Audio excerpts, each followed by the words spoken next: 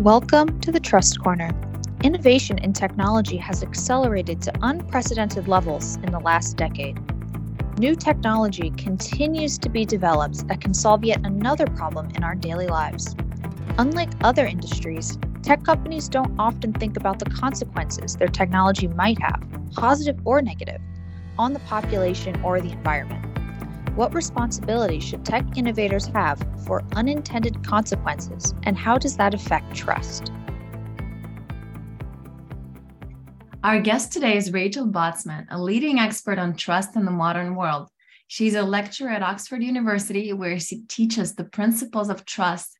She's the author of What's Mine is Yours and Who Can You Trust? Rachel has written extensively about trust and has hosted 3 TED Talks. Welcome to the Trust Corner, Rachel. Thank you for having me.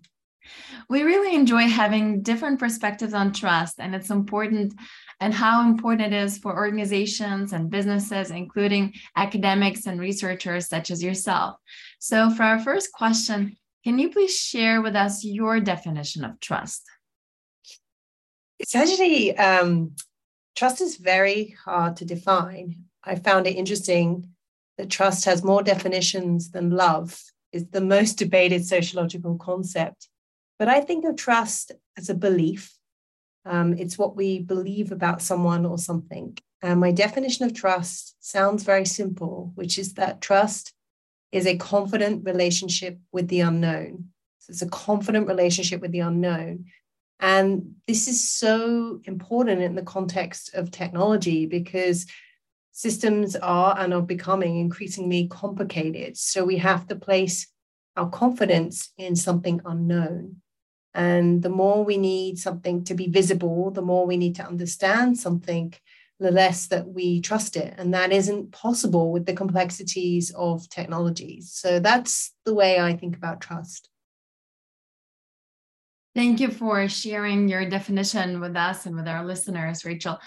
Trust is still a new business category, and this is what we see from our perspective at SAP. But we also notice that businesses are finding out more and more that they need to prioritize it. And academics like you have been doing very helpful and amazing research for us to enable us to do so, and writing about trust for years. And now we can really use that research for our business and for our work. Can you share how you first got interested in the topic of trust?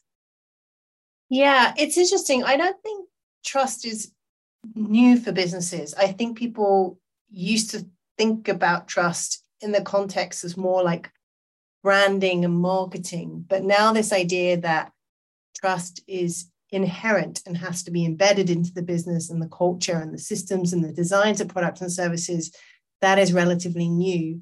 I first started becoming interested in this around 2007.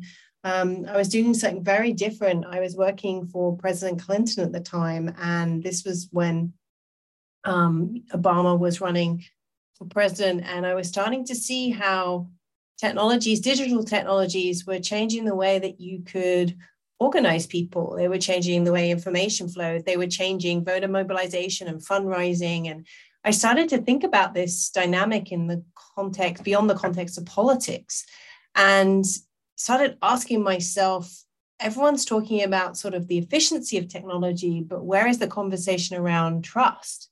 How trust is going to enable these new connections that have never been possible before.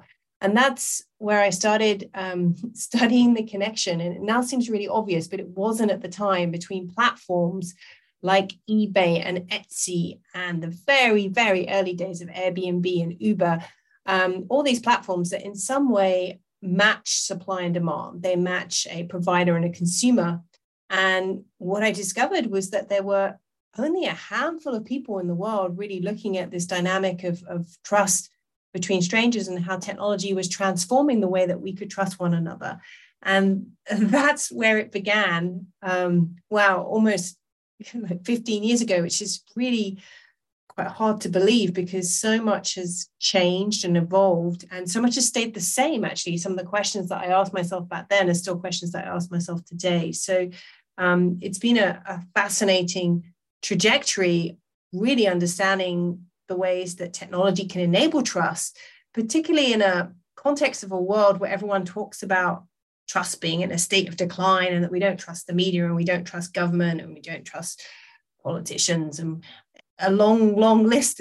But what I've seen in my work is all the phenomenal ways that we do trust technology, and what that can unlock in terms of the benefits and new value that it can bring to our lives.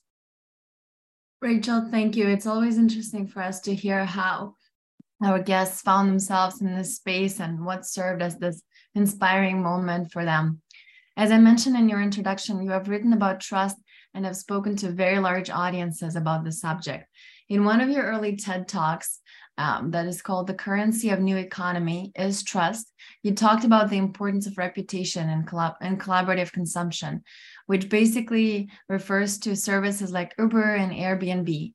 Do you think this concept is still applicable to large tech organizations or technology innovations a decade later or so? And if so, can you tell us how you see this applicability now? Yeah, I'm going down memory lane thinking about that talk, which now feels like a long time ago. But the basic premise of what I was saying was that sort of in the old world of business, and even the way we thought about trust, is we used to think of money as the core currency. And money is, of course, incredibly important. It allows us to buy things and exchange value, but money is what I call the currency of transactions. And if you want to interact with people, particularly on platforms where you don't always have an institution or an intermediary, you have to have trust. So if money is the currency of transactions, then trust is the currency of interactions.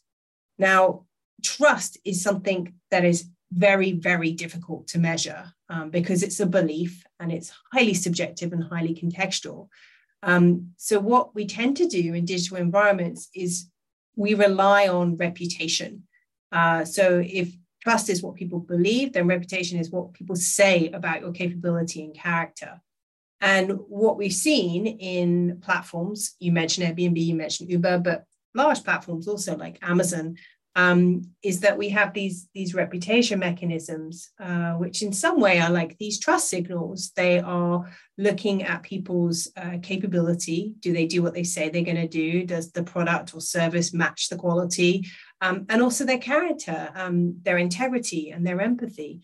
And these reputation mechanisms are still quite clunky. They haven't evolved that much. But they are the mechanism that we still have to decide whether someone is trustworthy or not. Now, I got a couple of things very, very wrong. I didn't see. I thought it was going to be much easier to port your reputation from one marketplace or platform to another. So as more and more people move to not just gig work, but portfolio work, that they would be able to form sort of an aggregate picture of their reputation, how they behave in lots and lots of different contexts.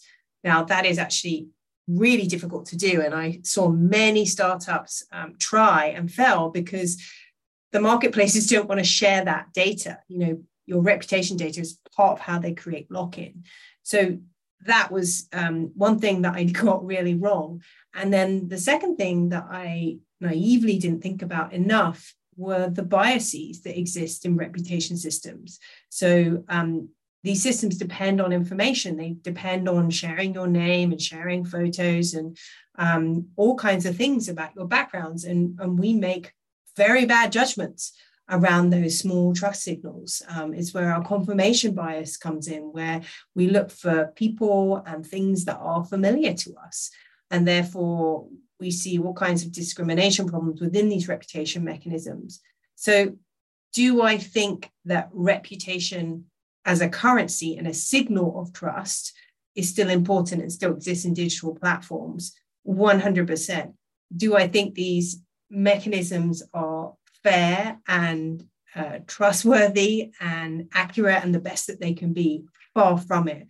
But this really is in its infancy. You know, if we think about how financial systems evolved over many hundreds of years, we're really sort of in the first chapter of this. Thank you, Rachel. It's really great to see the evolution of your perspective and also the ability for us to look back at the industry and see what we might have missed or what has changed over such a period of time. So thank you very much for sharing.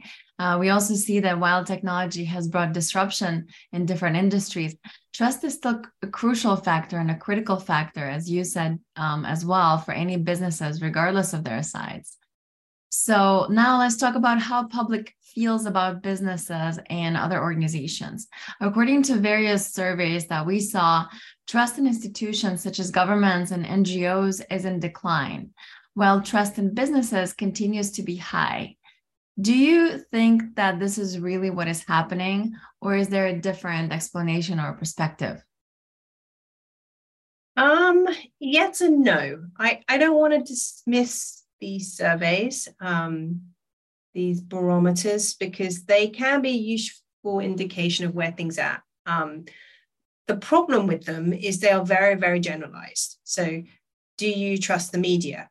What media? Are we talking about newspapers? Are we talking about social media? Within social media, which platforms? So the context is often missing. So what they often capture is a mood or sentiment that is very, very reactionary to that particular moment. The other thing that we have to be careful is we often don't think about these surveys or the data in terms of over a historical period of time. So trust in governments has always been low, and you don't want particularly high trust in government, right? You want to be slightly skeptical. So the narrative that we hear that trust is in a state of decline, we should question. The other reason why I think, of course, there is a trust crisis in many different areas of our lives. You know, the lack of trust in experts and authorities and scientific information is deeply worrying. But what I think is happening is that it's more complex than this. So the way I think of trust is it's a bit like energy. So if you know the principles of physics, energy, it doesn't get destroyed. It's constantly changing form.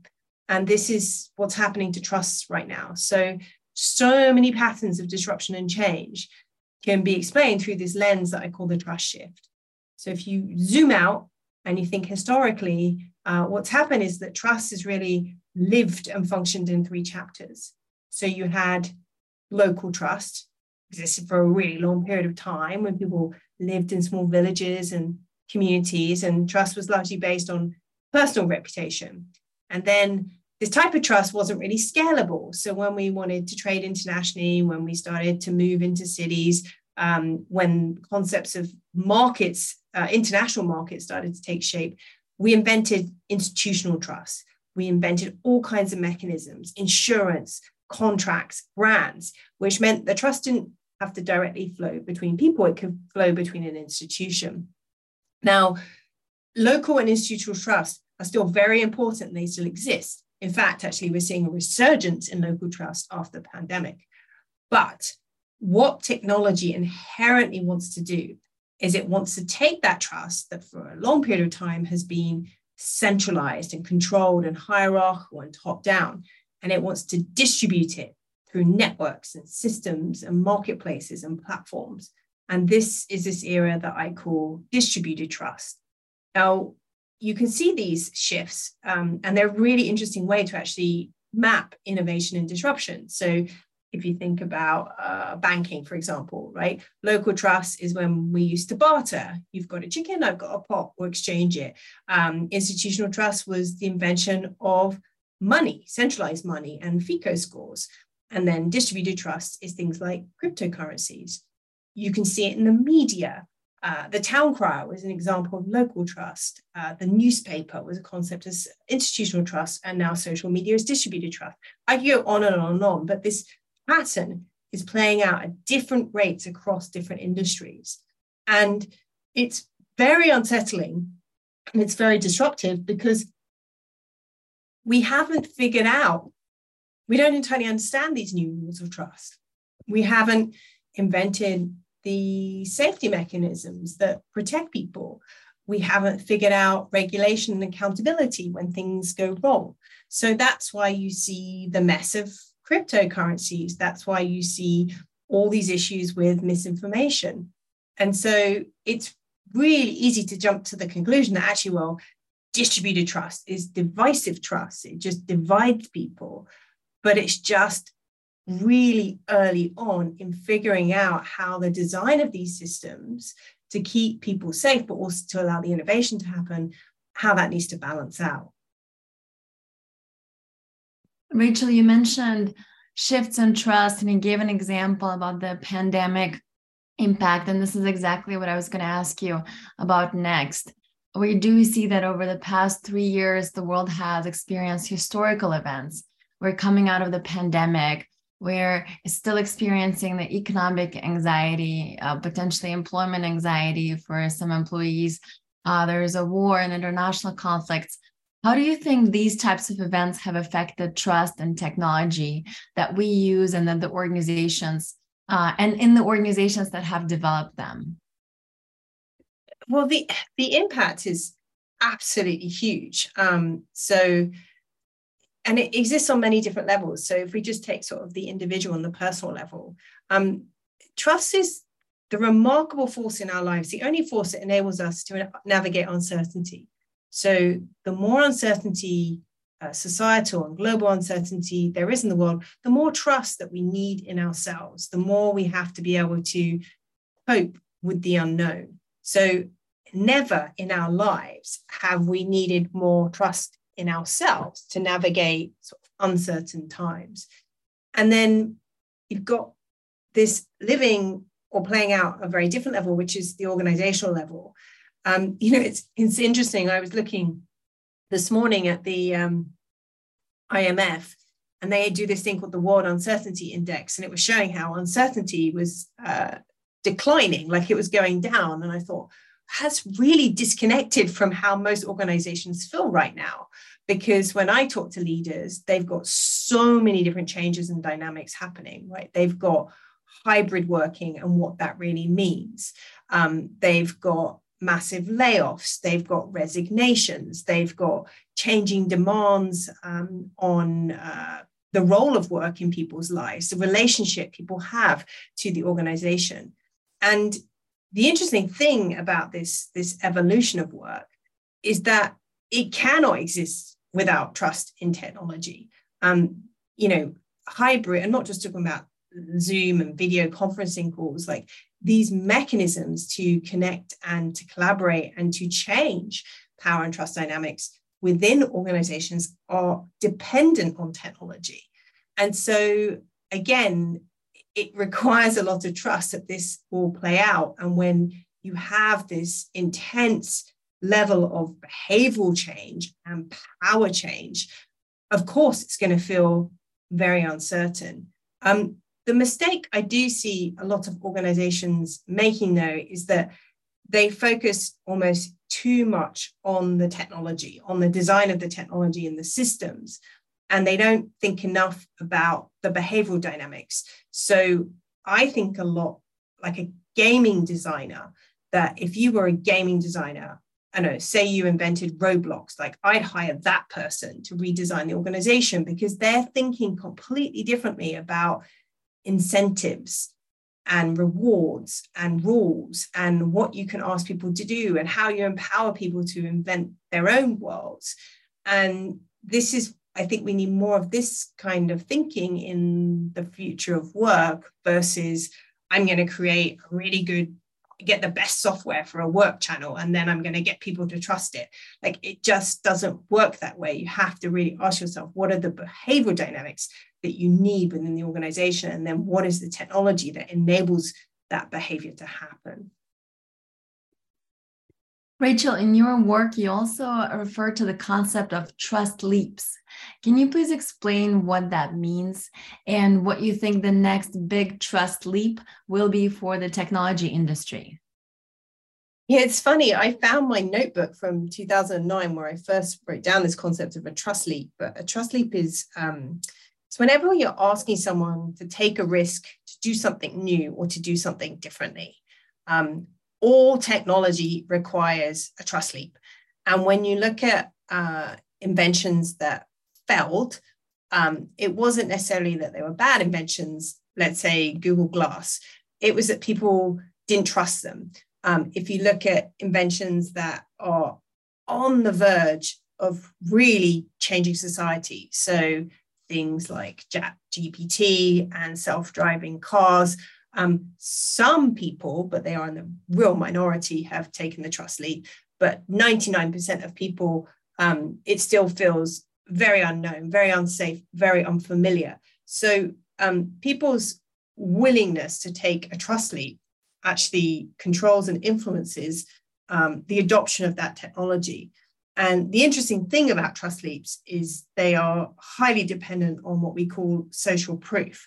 So just to use an easy example, Airbnb, when I first started talking about Airbnb in 2008, and I'd say to audiences, okay, how many of you are guests on Airbnb? And like 2 people would raise their hand. And how many of you are hosts on Airbnb? And like no one would raise their hand. And now if I ask that question today, 80% of people maybe have been a guest on Airbnb, and maybe 20% have been a host, because that trust leap has happened. It has changed the way that we travel. This idea of renting a home from a stranger and staying it now feels like normal behavior. And that's the beautiful thing about trust leaps, is at the time they seem really strange and risky and unfamiliar. And then once they've happened, we almost can't imagine going back to that place where it felt strange and risky. So again, it's one of those things, I'm really lucky that I get to meet these incredible entrepreneurs and designers, and they're coming up with these incredible inventions. And I say, yeah, but like, what trust state are people in around this? Like, what is their relationship to the risk in this product and service, whether that risk is real or whether it's perceived? Because those trust barriers, you have to overcome them in order for people to make the leap and to adopt that new product, service, or technology, and to change their behavior. And a lot of them are probably asking you, how can they shorten the time until the leap happens? Yes, I have been asked that question many times. So how do we accelerate the trust leap? It's a really big, complicated question. But the one thing I would say is, if you are the designer or the inventor of that product, you will think the leap will happen exponentially faster than it will. Because you are familiar with that product, you understand the benefits of that product. And it's actually really hard to go back and imagine why people go, well, why is this thing risky? Why don't I understand it? Why does it feel unfamiliar? So that is my first thing, is you have to actually go back to like the beginner's mind around how people are going to perceive this product and service, because you as the inventor, the creator, the owner, the entrepreneur, it's going to be very hard to even see what the real trust leap is. And the second thing I'd say, which is always fascinating, is often what people think is the trust leap is not what actually turns out to be the trust leap. And there's many wonderful, this isn't a new thing. So if you look at like the introduction of elevators, or even like fast moving trains, people thought, with trains, people thought people would be worried that the trains would fall off the tracks. That's what they thought the trust leap would be. But actually, they were worried that at high speed, their organs would fly out. Now, that seems ridiculous, right, today, and that would have probably been laughable to the engineers, but it was completely different from what the inventors imagined. And that's the key point with trust leaps. Yeah, thank you, Rachel.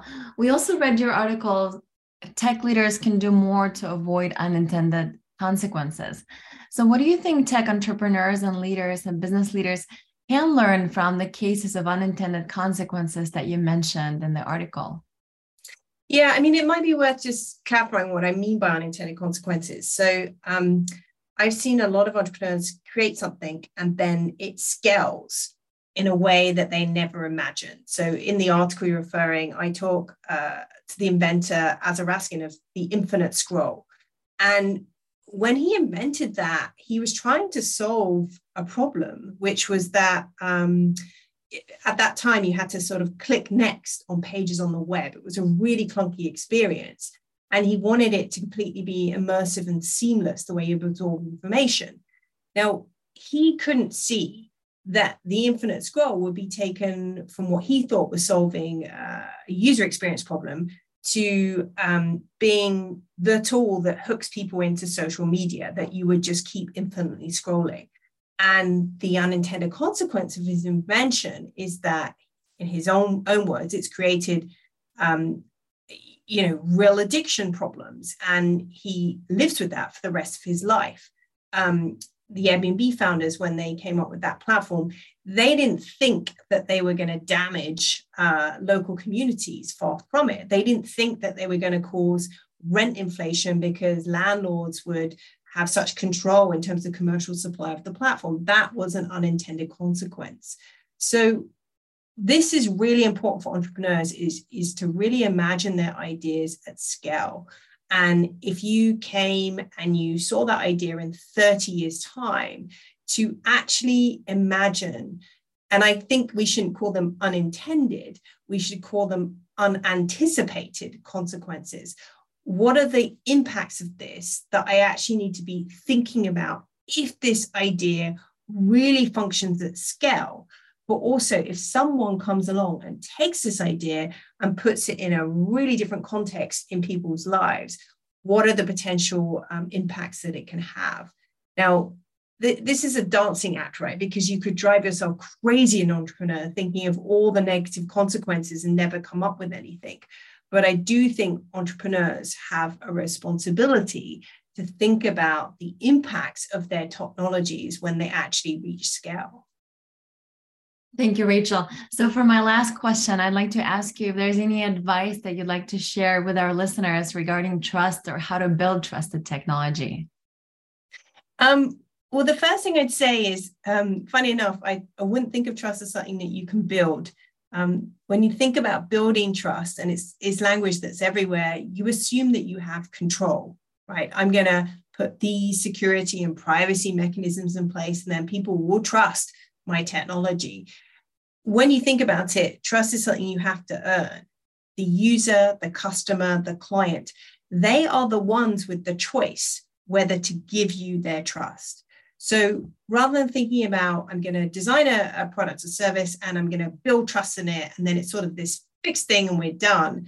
My piece of advice would be constantly saying, how do I continuously earn trust in this product or service? Thank you so much, Rachel, once again for sharing your insights and perspective and really giving us a new angle on trust that we potentially haven't even heard before.